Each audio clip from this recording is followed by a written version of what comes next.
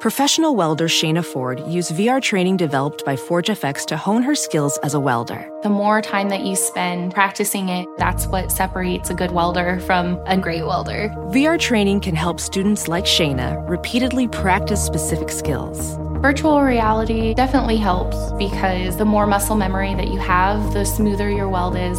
Explore more stories like Shayna's at meta.com/metaverseimpact.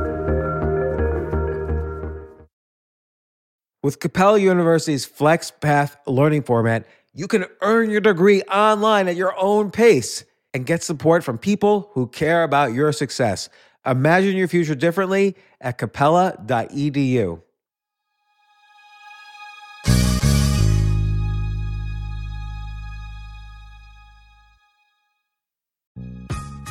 This isn't your average business podcast, and he's not your average host. This is the James Altucher Show on the Stansberry Radio Network.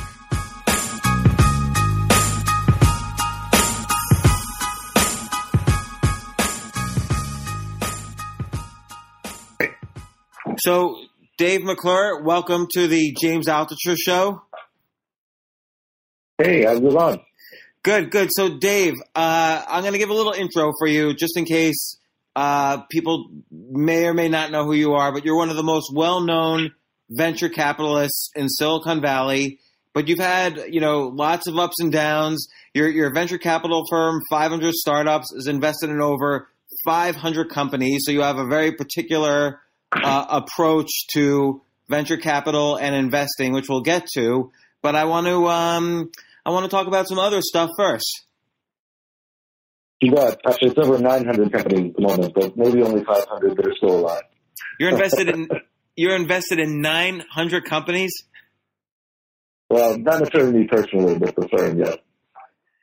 I hate to say this, Dave, but it does sound a little fuzzy. I can't quite understand everything. Okay. That sounded a little better just then. I'm just holding the mic up to my mouth on the headset that I'm using. That's perfect. Is that okay if you do that? Sure. Okay. This is fine for me. So your firm's invested in 900 startups, and I want to get into your background for a while. But first, let me ask, when you're invested in 900 startups, what do you feel is the actual – there's so much diversity. What do you feel is the actual, alpha there? Aren't you just going to follow basically stock market returns in that case? No, I don't think so. I think we're still quite selective. For some folks, they may feel like 900 companies in the last 5 years isn't being selective. But given that there's probably hundreds of thousands of companies being started every year, and we are probably one of the most active investors in the world. We did about 300 investments last year. We first checked new investments last year. But we still have a pretty selective process. We still screen, probably close to 1,000 companies every quarter for our applications, and we only accept 30. So, wow. At least in that regard, we have a pretty high filter. But the reason that we do a large number of investments is that, the biggest companies are usually outliers and don't show up for anything more often than 1% to 2% of the time. And it also provides more kind of predictability for what goes on. We're very early investors, usually accelerator and seed stage, and attrition rates are high. So in the long run, we probably expect that only 20 to 30% of our companies ever make it to some kind of exit, and probably only that 5 to 10% make it to a very large exit. Okay, I'm gonna get back to that because I think that high attrition rate is very interesting on a personal level. But let me ask you about your personal side. So how old were you when you started 500 Startups? Well, I guess when we officially got it started 4 or 5 years ago, I was probably just shy of 44. I think I probably turned 44 within a week after we did the first closing for the fund, the first set of investments. So you were 44, and a lot of people send me emails, and I don't know if maybe you get the same emails. A lot of people send me emails, oh, I'm 27, and I don't know what to do with my life. I feel like a failure. I feel like killing myself. And it's just, a lot of people feel that way in their 20s, in their 30s, when they hit 40. Like, I remember my 40th birthday was like the worst day of my life. I felt like a total failure. And, you know, you wrote this blog in 2012. I think you were about 46 years old. And there's one paragraph I'll read back to you. So you wrote this. So after 20 years in the Valley, I had only made a little bit of money, had some modest accomplishments as a programmer, an entrepreneur, and a marketer. Meanwhile, my peers at PayPal had gone on to create incredible businesses like LinkedIn, YouTube, Yelp, and Yammer, and other kids half my age were seemingly even more ambitious. Most folks thought I was a decent fellow, but over the hill with my best days behind me. And it was almost from that moment on that's how I started hearing from you as just an incredible, successful venture capitalist. Like, that was like a turning point when you kind of called your own bottom in a weird way. Yeah, well, I would say my rough years were probably, at various different times, but certainly between 2005 and 2010 was a lot of, mental challenges and demons. I think I used that term also in the blog post that I was sort of facing. Like what mental challenges? Like what was going on? What happened in 2005? Well, I think just, when you come to Silicon Valley, you're competing against, probably the best folks on the planet in a lot of ways. Certainly working at places like PayPal and others where, I had a lot of friends and a lot of people that I knew personally even before they had been hugely successful. And, you just hold yourself up to that mirror and you're like, wow, I'm not Michael Jordan. And I think a lot of us come to the Valley thinking that we're Michael Jordan. I came to the Valley about 25 years ago, and I had done very well in, relation to some of my peers at the time. But I think there's just always, higher standards and higher levels of accomplishment that you run into when you, go right up against some of the top entrepreneurs and other investors in the Valley. Okay, but so it's a difficult sort of story to hold yourself up to the standard and still try and be achieving. And I was, eventually when I was at that post, I had been for 20 years without necessarily a huge amount of successes. And okay, I want to ask you a couple questions about that. First off, everybody can compare themselves to the Mark Zuckerbergs and the Larry Pages and say, "Oh, I didn't make it." But you also can compare. You were comparing yourself to basically the entire PayPal mafia that started YouTube, LinkedIn, and all those guys. And then you worked at Intel, Microsoft, Facebook, PayPal, Mint, Odesk. You worked everywhere. You also built and sold a company, but you said it wasn't like a huge deal. So how did you deal with? Forget the Larry Pages of the world because they're like beyond. But how did you deal with how did you deal with the basic envy that, oh, this kid just worked next to me at PayPal in a cubicle, and now Google just gave him $500 million? Yeah, well, to be more accurate, I think Chad and Steve and Joe would sold the company for $1.5 billion. I don't know exactly how much they took home. I think it's different though when you're, there's a lot of people who probably know of Mark Zuckerberg or know of Steve Jobs and Bill Gates and other people.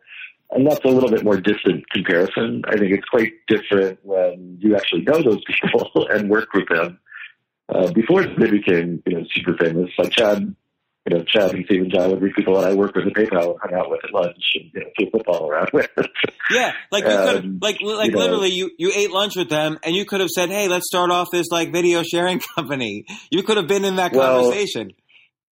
No, in fact, I've got some of the early, iterations of YouTube in, I think it was April 2005. Joe had actually sent me some of that stuff. I was working at a different company, but, it wasn't like theoretical. I was probably one of the first 1,000 people that used LinkedIn and used YouTube and, used Twitter. So you kind of did have that opportunity. You were on the ground floor. And that's why I think it's, it's a lot more real when you realize, hey, these people are really amazing and I'm not so amazing. Well, okay, but you are amazing, right? You've done a lot of amazing things. So what I'm curious, what's amazing to me is how you move past that point when you're feeling like, oh my gosh, I'm at the center of the universe, but somehow the explosion, the Big Bang is not happening for me. And it happened for the guys right next to me. Like everybody around me it's happening to, but not me. So how did you get past I personally would feel envious at that point. Like, how did you get past that? Yeah, I mean, I don't know exactly the journey that I sort of took was a weird one. For me, it was very helpful later in life to have gone through those things, but I don't know if I was rationalizing it. I had spent time. Nobody ever rationalizes it that way. Nobody ever says, 6 years from now. Yeah, sorry, go ahead. Yeah. Yeah, so I mean, I spent time doing a couple different types of work. One as a programmer developer, one period as McClure, one period kind of marketing and biz dev, and then, probably a bit of time as an angel investor. And I think, I kind of kept looking for where's an area that I think I actually am doing well at. Probably, between 2005 to 2010, I still, at least up until 2008, but mostly doing angel investing as a recreation. I started trying to get 500 up and down in 2008, right in the middle of financial crisis. So that was not the best time to be raising. Another big stroke of luck for you. Yeah, well, the stroke of luck was really that, Sean Parker had been asking me to come over to Founders Fund, and that was my plan B. And so I had a really unique opportunity when the rest of the financial world was, crashing down around everyone's ears. I got jumped in venture capital in Q4 2008. And, I guess I felt at the time this was kind of one of I don't want to say my last shot, but it was an opportunity to, try and make investing a career as opposed to, a recreational pastime. Because you had made, and Dave, sorry to interrupt, but you had made a little bit of money, so you had opportunity to invest a little bit here and there in some companies as an angel investor. Yeah.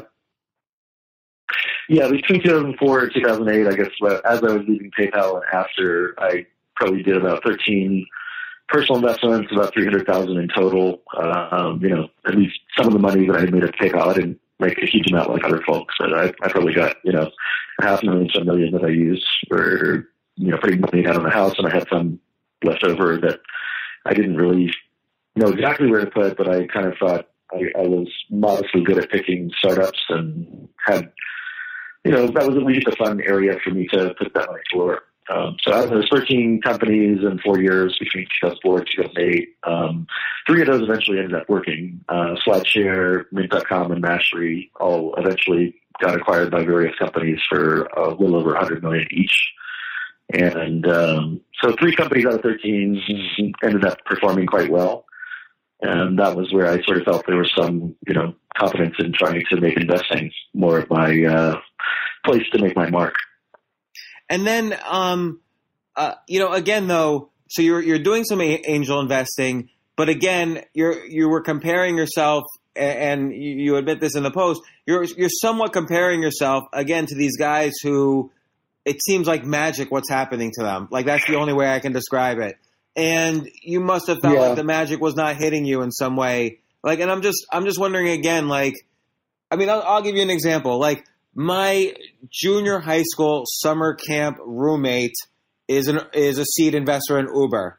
And, right. It makes me, I can't help it. Like, I think I'm a good guy and I work hard on myself, but I can't help but think, wow, I could have been in that room too. And, it's difficult. I think, again, a more personal story and direct story is Travis asked me. So I met Travis before he started Uber, invested in Uber, really. Dave, sorry, can you speak can you speak a little bit more into the mic? Yeah, sure. Yeah. I was going to say, again, this was, not a theoretical story. I met Travis before he became an investor and eventually CEO at Uber. I got an email from Travis in June of 2010 about investing in seed round. We talked about it. And I ultimately decided not to do it, which was, probably the single biggest fuck up in my investing career. Like, okay, if you had, what was your average investment size at that time? Well, I was just getting the investment, the firm started at that time. If I'd made it as a personal investment, probably would have been, between 10 to 20,000. If I'd done the investment out of the fund, it probably would have been 50 to 100,000. Okay, so but even if it only been 10,000 personally, that probably would have been worth 10 million. If I'd done, 100,000 out of the fund, it probably would have been worth 100 million. So that's a pretty big miss, and it's like Warren. But to be fair, it puts you in the same category as Warren Buffett. Like his biggest failures he admits were not the things he invested in that then lost money, but the things he didn't invest in. Oh, all the time. Yeah, I don't really look back and worry too much about, making investments that didn't pan out. That happens all the time. It's really missing the big opportunities, especially the ones right up to your nose. Yeah, and so before 2005, you did kind of you had a consulting company or a software company in the mid 90s. You sold it. What was happening there? Right. Yeah, I don't know if that was really a startup experience. It was kind of more of a small business experience. But, a consulting business that I've been doing independently, gradually turned into a larger larger team of people. I think at our height, we were probably about 20 people, maybe 2 or 3 million in revenue. But that was kind of my first real business that I was doing. I kind of made this gradual transition from engineer to project manager to eventual business owner. And I learned a lot, but I probably made a lot of mistakes. And, the acquisition was really more because we were having challenges and, we really needed to find an acquirer. It was a very small, almost talent-based acquisition. And eventually ended up being not, terrible. It was a $500,000 kind of thing. But it certainly wasn't anything to compare to, running a larger business. And I probably would not consider it to be successful, except to the extent that I didn't go bankrupt. Yeah, that's always good, not to go bankrupt, particularly in the mid-90s when everyone else was getting rich. Yeah, and again, I had friends who, started companies that ended up getting, acquired for $50 to $100 million, and then, the companies that acquired them went public and went on further. So there were several acquaintances who were, huge winners in the late 90s, throughout that period of time. So again, brushes with greatness, but no personal wins. I'll tell you what I'm going to guess was your mistake with the consulting company is that you were probably profitable or close to it. Probably what? My guess is you were probably profitable in your mid 90s company or close to it. Well, no, I think we were modestly unprofitable, but, to the tune of maybe making 1.8 or 1.9 million in revenue on a $2 million expense budget. So I should have just figured out some financing capital, and it was not a bad small business, but it wasn't really insane thing for the startup scene. Although we did work for a lot of startups and, a little bit of working for Netscape and a couple of other companies in the early years. So I got to see some of that stuff happening. So you should have like somehow changed your service into a product, IPO'd and lost $50 million. Or I should have just joined Microsoft or joined Intel or joined Yahoo or joined Netscape. Yeah. I think, but that's all right. I mean, I sort of felt like I got some very interesting experiences. And, those have served me very well. I think having been on the engineering end and the marketing side and the investment side have all been very helpful experiences now as VC firms to figure out, what's in people's heads, what do they need. Yeah, absolutely. I mean, you must have had having any experience. I think a lot of investors and venture capitalists, this is what I see. Because they have no experience running or starting companies, they actually are not very good venture capitalists. I mean, they spread the money around, but they don't really know what they're doing, I find, operationally. Yeah, I think you're certainly seeing that with a lot of the, today's angel investors and seed fund managers tend to come more from the operational side. I think if you're doing later stage investment at Series A or certainly Series B and beyond, then I think it becomes more of a financial focused set of activities. But a lot of what we end up working with companies on is really around product development and marketing. And those are areas that, probably are best served having had some operational experience on programming or design or, marketing or sales. And, so you also seem to have some interest in expanding globally. Like you have a lot of, it's almost like you're franchising your VC firm. Like, you have offices in all these different countries. You have a significant percentage invested around the world. Yep. Yeah, I think that, from the beginning, we had an interest in, having a little bit more global field of view. Certainly the people on the team also, come from different countries. And some of it I think is because we feel like the investment opportunity around the world is going to be a really big one, especially over the next 10 to 20 years. But some of it was also just personal interest in getting a chance to learn about different geographies. And we've kind of woven that into strategy, but I would say some of it's personal interest, some of it's, economic strategy. Well, it seems like in Silicon Valley, it's probably, my guess is it's hard to get cheap valuations, where if you go to like Mumbai in India, you're probably going to get dirt cheap valuations on decent companies in a billion-person market.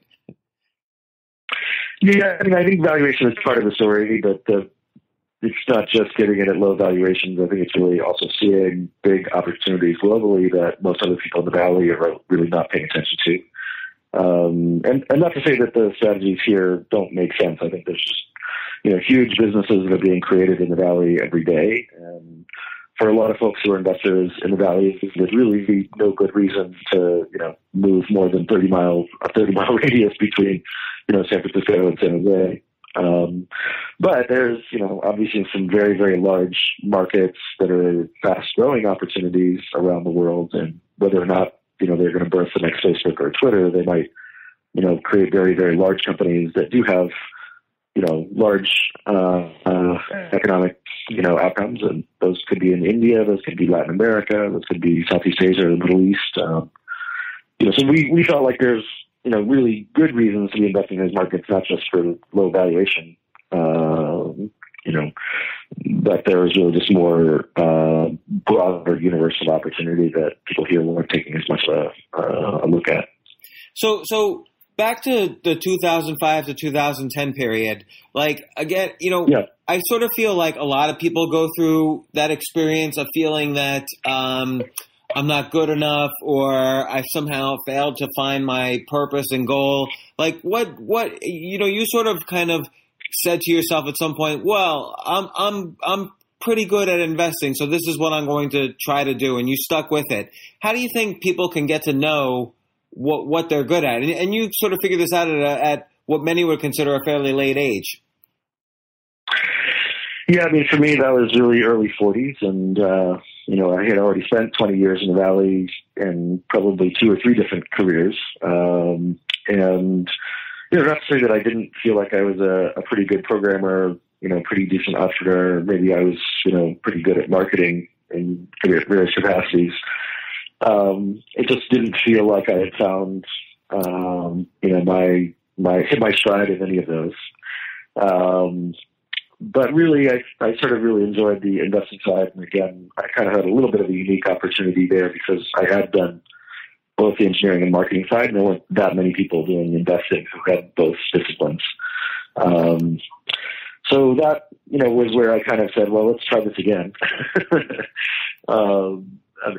Try, figuring out what career was going to fit. And it was very gradual, I think. Between 2004 2008, I was mostly just doing part-time investing while I was still operational in a few other roles at Mint and helping with other companies. I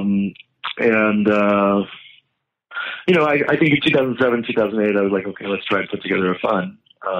Unfortunately, the first, time at it was right when the market was crashing. And so that became challenging.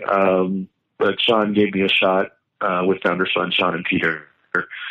And, I think that was kind of where things really started heading my way. You could maybe point to some of the conferences or things that I'd been doing before that, and maybe the Facebook class I taught at Stanford with DJ Fogg. But it really felt like when I first started investing in Founders Fund as a full-time sort of, focus, that's when I think felt like doors started to open. Well, certainly 2 years later when we got. Go ahead. Yeah. Oh, I wanted to ask about that. Like, I see you all over, Twitter and, to some extent Quora, and certainly on like TechCrunch. You're a very, at least on the internet, in social media, you're very social.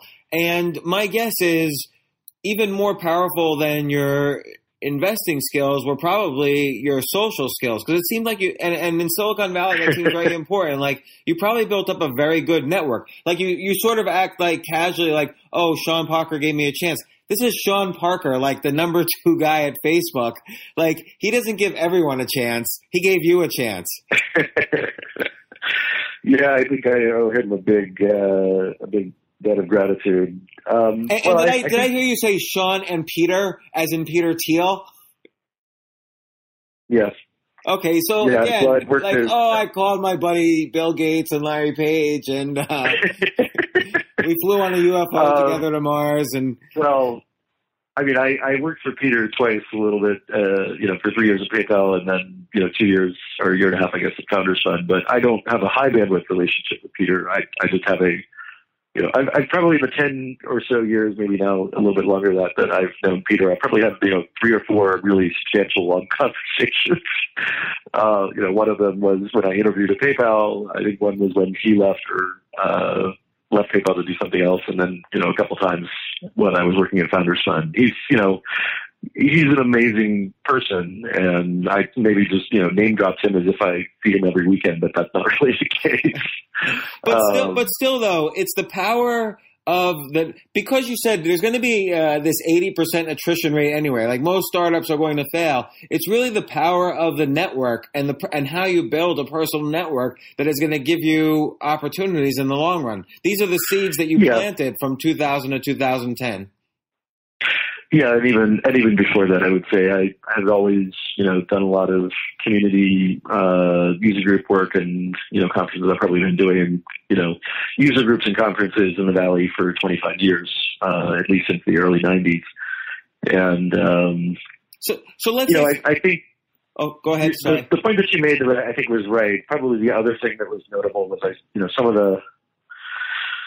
the talks and presentations I did, probably starting around 2005 or 6, were around, some of the challenges that I experienced at PayPal, also at Simply Hired, and I started doing this talk called Startup Metrics for Pirates, I think around maybe 2006 or 2007, and then I started doing some other talks and presentations that got some visibility from SlideShare. So I think there was a good bit of social media connectivity, and I don't know if I was really doing it intentionally at first. Okay, let me reel that back. Dave, let me reel that back for a second. You said earlier you taught a class at Stanford about Facebook. So again, it's not like a casual meetup. It's a class at Stanford you were the lecturer at.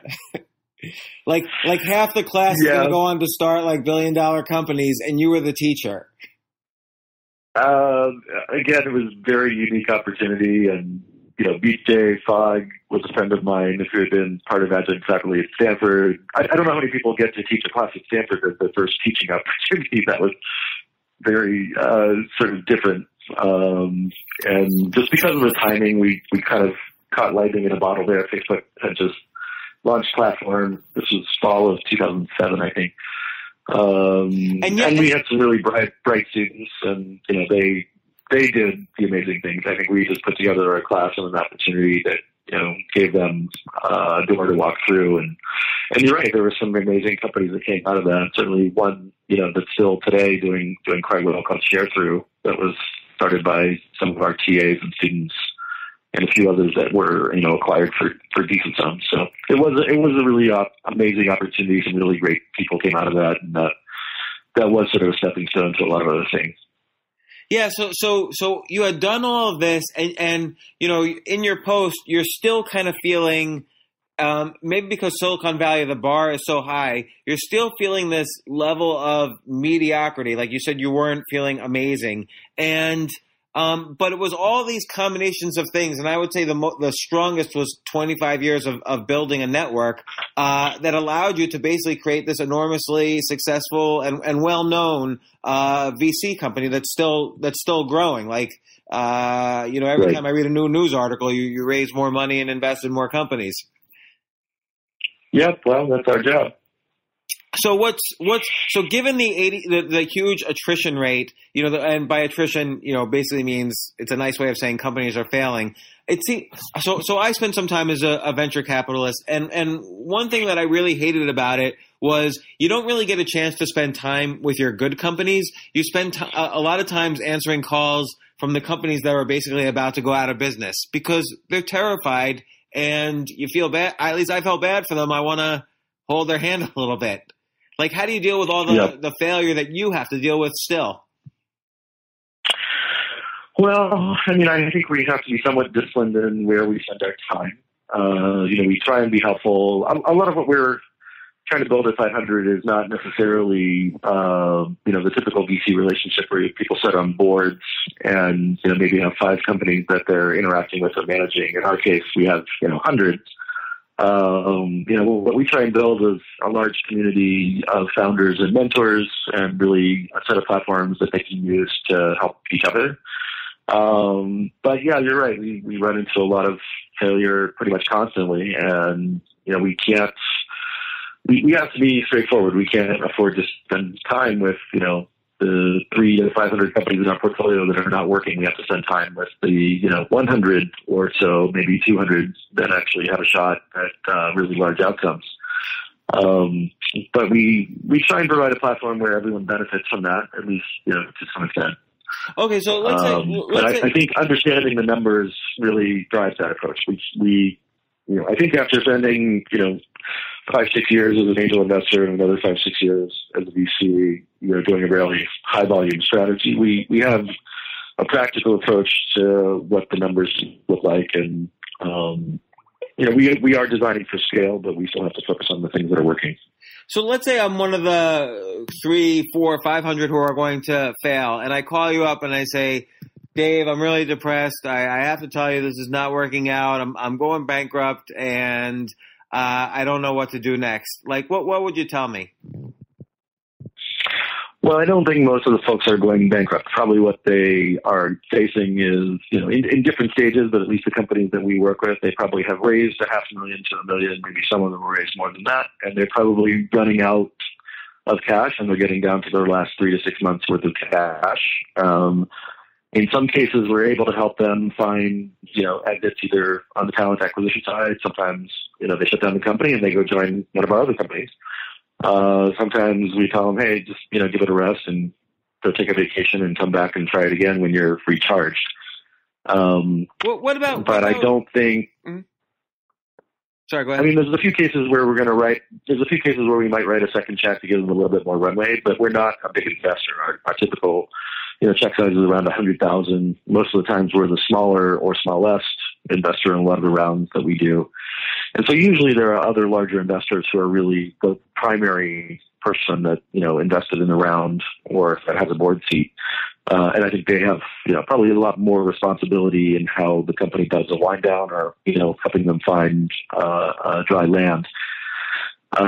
We try and be helpful in those situations, but we can't bridge companies that are failing and really, be effective in what we're trying to do for our investors and make a return. And we're transparent about that. I think we tell all of our companies, whether they go through our accelerator or seed program, that we're generally not going to be leading your next round, and we might participate. But they have to be successful and viable businesses for us to really, put more money into them. So I want to ask you what kind of companies you invest in, but before that, what do you think about I sort of have this theory that nothing is predictable. And so you look at companies like Twitter, which was originally Odeo. You look at companies like Google, which originally had no concept of AdSense, when they first started. You look at companies like Groupon, sure, which was like an email marketing list for charities. Instagram was originally Bourbon. So all of these successful companies, they kind of started with ideas and smart people, but then they 100% changed their ideas in some cases. Yeah, I think that's true. And PayPal had probably 4 or 5 different product focus areas before they found the one that really ended up working for them. PayPal's an enormous example. PayPal was like pay with your Palm Pilot, like what would now be considered the worst idea in history. Well, I think that might be coming back into vogue soon, but I think at the time they were probably 10 to 15 years early on mobile payments, and that was already the second or third iteration. They had been, the initial ideas that I think Max was working on were really around security software, and then later security software for monetary transactions, and then later, mobile payments, and then later, email payments, and then later email payments for eBay, which was really where things kind of took off. So, again, there was 2 years, probably 3 to 5 business models, 2 years of shifting, strategies and iteration before they found something that really kind of caught fire.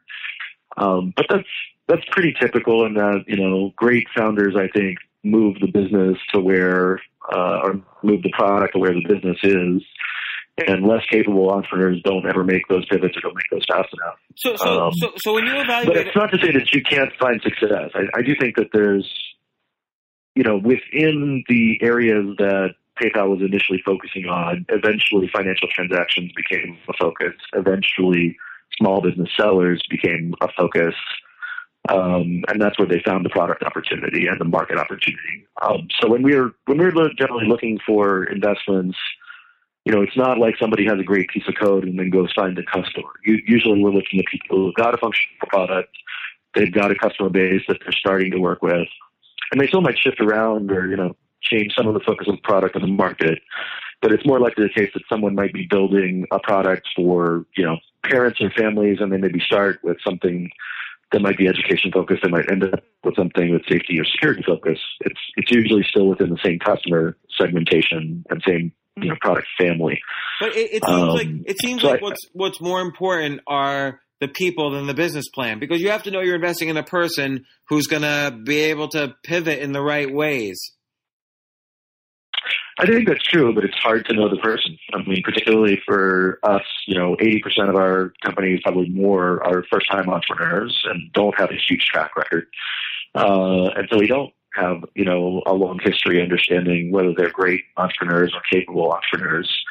What we probably have some visibility into is what's the product that they built, what's the current level of customer focus, and maybe some indications of where, they've had success in the past, either working for a company or, building a product or going even, to some school that hopefully had, good credibility and branding.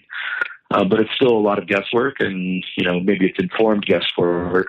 But we're wrong a lot. I mean, I think that's part of our strategy, is just assuming that, we're going to make 20 bets a year per person, and, probably between 5 to 10 of those might be successful in surviving for longer than a year or two. And of those 5 or 10 are going to be the opportunities for us to have, larger outcomes. So in terms of the math of that, this is where I also question the venture capital and even angel investing industries and private. This applies to private equity as well. Essentially, the exits happen when the stock market when the stock markets are reaching new highs. So it's very rare that you're going to have an exit when, let's say, in a 2008 or an early 2009. Of course, that's when the opportunities are, but that's when the opportunities are in the stock market as well, and they're much more liquid. And so would you make a comparison between venture capital returns and the S&P 500 on steroids? Like, let's say a leveraged S&P 500. I mean, I certainly think there's correlation between the two markets, but, there's a lot of variation on that. There are still large outcomes that can happen during down markets. I think, PayPal went public in February 2001, February 2002, about 3 months after the 9/11, sort of disaster, and a lot of financial markets were still very, very shaky after the dot-com boom. People were extremely skeptical about PayPal going public at the time, but it went, fabulously well. Mint.com, a company I was an investor in, got acquired in 2009 by Intuit for, I think $140 million. Which, and you could argue it could have been bigger in a boom period. Maybe that's true. But I think that was a very, tough time in the Valley. There wasn't a lot going on in 2009. People were still, very scared about the financial real estate market crash. So I think there's exits in a variety of different markets. Sometimes some of the best opportunities to invest happen during down markets. So I don't think it's all completely correlated. There's quite a bit of variety that happens within those worlds. Okay, you've convinced me there. I'm a believer. So, but I think the thing that you point out, I was just looking at your bio, and it's funny, the numbers that you quote. You founded or co-founded over 20 companies and failed at 17 of them. I guess that means you had 3 out of 20 successes. Yeah, so I fit your ratio. I'm like a one-man VC fund of myself. There you go. A sequential portfolio. Right. And my exits happened at market high, so it was tricky. But yeah. When you're, but I think that those, whether or not they happen during market highs, I think you've got that ratio of 15%. That's probably about what we think about in terms of, what the meaningful exits in our portfolio end up, or at least the potential for exit. Right. When I was making investments personally, out of the 13 that I invested in, 3 had successes. So again, sort of in that same, vein of most things don't work, a few things do. So let's say, but the problem is, if you don't have a portfolio approach to investments, I don't think you have any predictability in getting to those outcomes, whether they're up or down markets. I agree with that. Like the one thing I learned for myself was, in terms of my streams of income and investments and so on, was to get heavily more diversified after all of these failures. Like that was my biggest financial lesson among personal lessons. But if let's say you're a person sitting in, I don't know, Ohio, and you're thinking about doing a startup, what would you recommend people start looking at? Like what kind of areas or sectors would you recommend startups to start, or potential entrepreneurs to start thinking about? What would you tell your children? Well, I don't know that I want to pick, hot sectors. We generally don't try and jump on the trend of the day. I think there's new opportunities that are coming that are interesting. And, like what? Well, I think if you want to look out over the next 5 years, it seems pretty obvious that virtual reality is going to be an interesting sector. I think if you look at home automation products, that's certainly going to be a big, category. Hardware, software combinations in general, I think are going to be a big category. But I do feel like some of the enthusiasm in those sectors is a little overdone. And there's a lot of areas that are very unsexy that we think are great investments. And, most of those businesses are very transactional in nature. They're not the next Twitter or Facebook. They're like, a food delivery business where the internet marketing component is online. Or they're a SaaS product for businesses that's helping, provide a marketing or productivity tool and sold on a, monthly subscription basis. So those are the less sexy stories that don't necessarily get as much attention as the big ones. But I think if you look at successful businesses, the majority of them, at least on the small and medium side, are not necessarily breakthrough innovation. They're much more incremental innovation and improvements, on really basic things like just, what's overall margin, what's kind of the internet marketing and customer acquisition channel. A lot of the businesses being built today that are very successful, particularly, let's just pick a few examples like Uber or Airbnb. Those are not technologically, sophisticated. I don't want to say they're not sophisticated, but they're not, starting a taxi business or starting a hospitality, part-time hotel business. There's nothing technically crazily new about those businesses. They've been around for tens of years, if not hundreds of years. Yeah. It's really the addition of sort of mobile-based products or services or internet marketing and some, GPS components that drive the innovation in those businesses. Yeah. Do you ever feel like if you're in Silicon Valley and you start a food truck that has a mobile app, you're going to be worth $50 million. But if you're in Cincinnati and you start a food truck with a mobile app, you're going to be worth basically what your sales for the day were. I think the difference is whether you scale or not, and whether you can get access to the capital that helps you scale. I certainly do think you could start those businesses in different places. I might say the food truck business is more interesting in maybe the LA and New York markets, not necessarily in Cleveland. But I don't think you have to be in the Valley. I think the Valley is a place where people raise money, not build businesses. Right. That's a good point. There's a concentration of capital here that is unparalleled around the world. That's certainly true. There's a concentration of very large technical platform businesses that are here.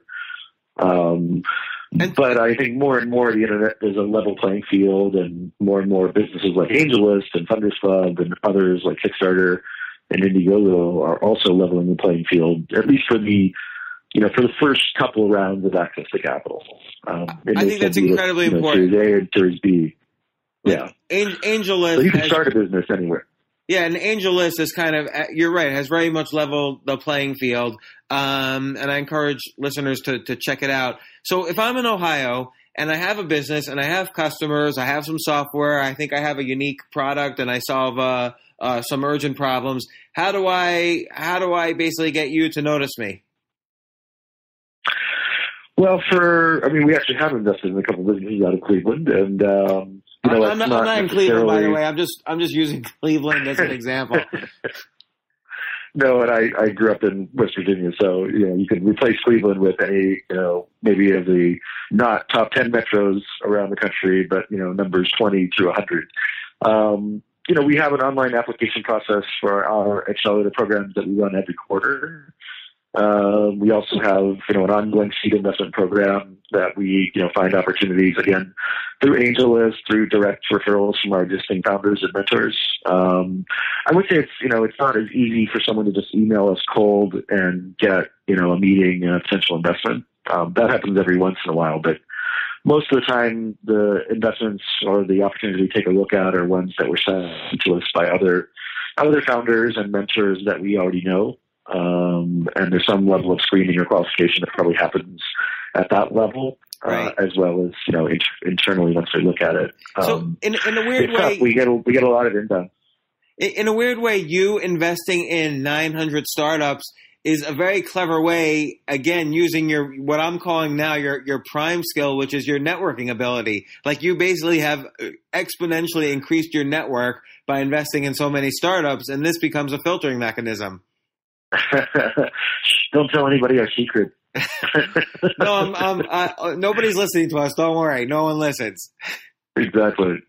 Yeah, I think that was maybe unintentional at first, but I think we realized within the first year or two, by investing in a very large number of companies, we were doing two things at once. We were, building a large community of founders, and we were also, doing a continuous marketing campaign by investing a lot of small checks in a lot of people. So both of those kind of, I think, gave us a really big platform to, have a voice to the startup community. So again, let's say I'm in West Virginia now, and I have to use the state name because I can't name any city names in there. But let's say I'm in West Virginia, Morgantown, Charleston, Huntington. There's a few. Every state has a Charleston, I think, because I would have thought South Carolina there. But let's say I'm in Charleston, West Virginia, and I want to improve. I want to do what you did. I want to improve my networking, but I'm not out in Silicon Valley. What should I do today? Well, I would probably say, write about what you're doing. And these days, probably, that would include multiple different channels that might be pictures on Instagram or Pinterest, might be videos on YouTube or other platforms. But I think, the way that I got started with a lot of things I was doing, one was running conferences and user groups. The other one was really writing online through a blog and doing, talks and presentations on SlideShare. And eventually, that sort of got to an audience of people that found what I was doing to be helpful. In this case, it was primarily entrepreneurs who were trying to figure out product and marketing strategies and ways to, present their companies to investors. But I think if you were building a business and, let's just take a look at Mint when we were getting started. Before we even got the product out the door, a lot of what we were doing was collecting personal finance content on the web through other bloggers and writers and producing some of our own and building an online community through, blog posts and maybe infographics and collecting other, great, content we found from other, writers on the web.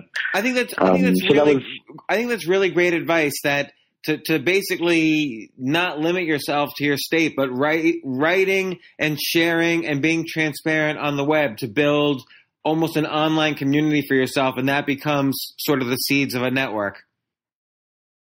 Absolutely. And that's easier than ever before. And, you're limited only by perhaps the language that you write in and the platforms you choose to distribute that content in. But there's people, who can produce content on YouTube or on blogging platforms or on Pinterest or Instagram that reach billions of people around the world.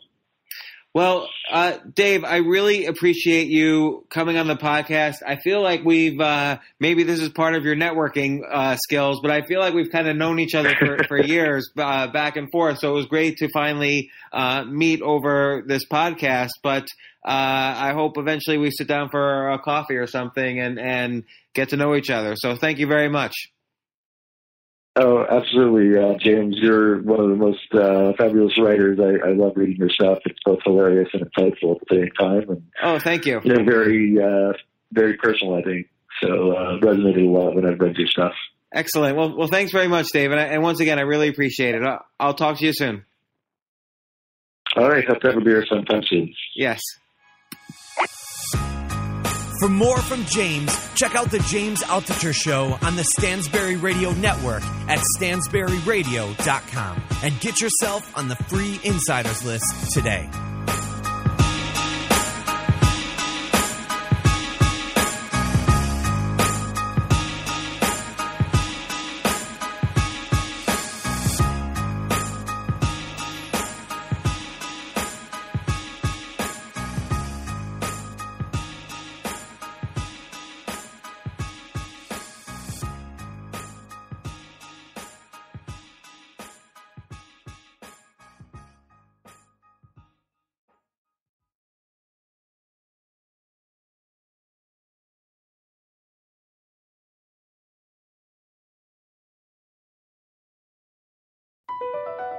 BP added more than $70 billion to the U.S. economy in 2022 by making investments from coast to coast. Investments like building charging hubs for fleets of electric buses in California and starting up new infrastructure in the Gulf of Mexico. It's and, not or. See what doing both means for energy nationwide at bp.com/investing in America.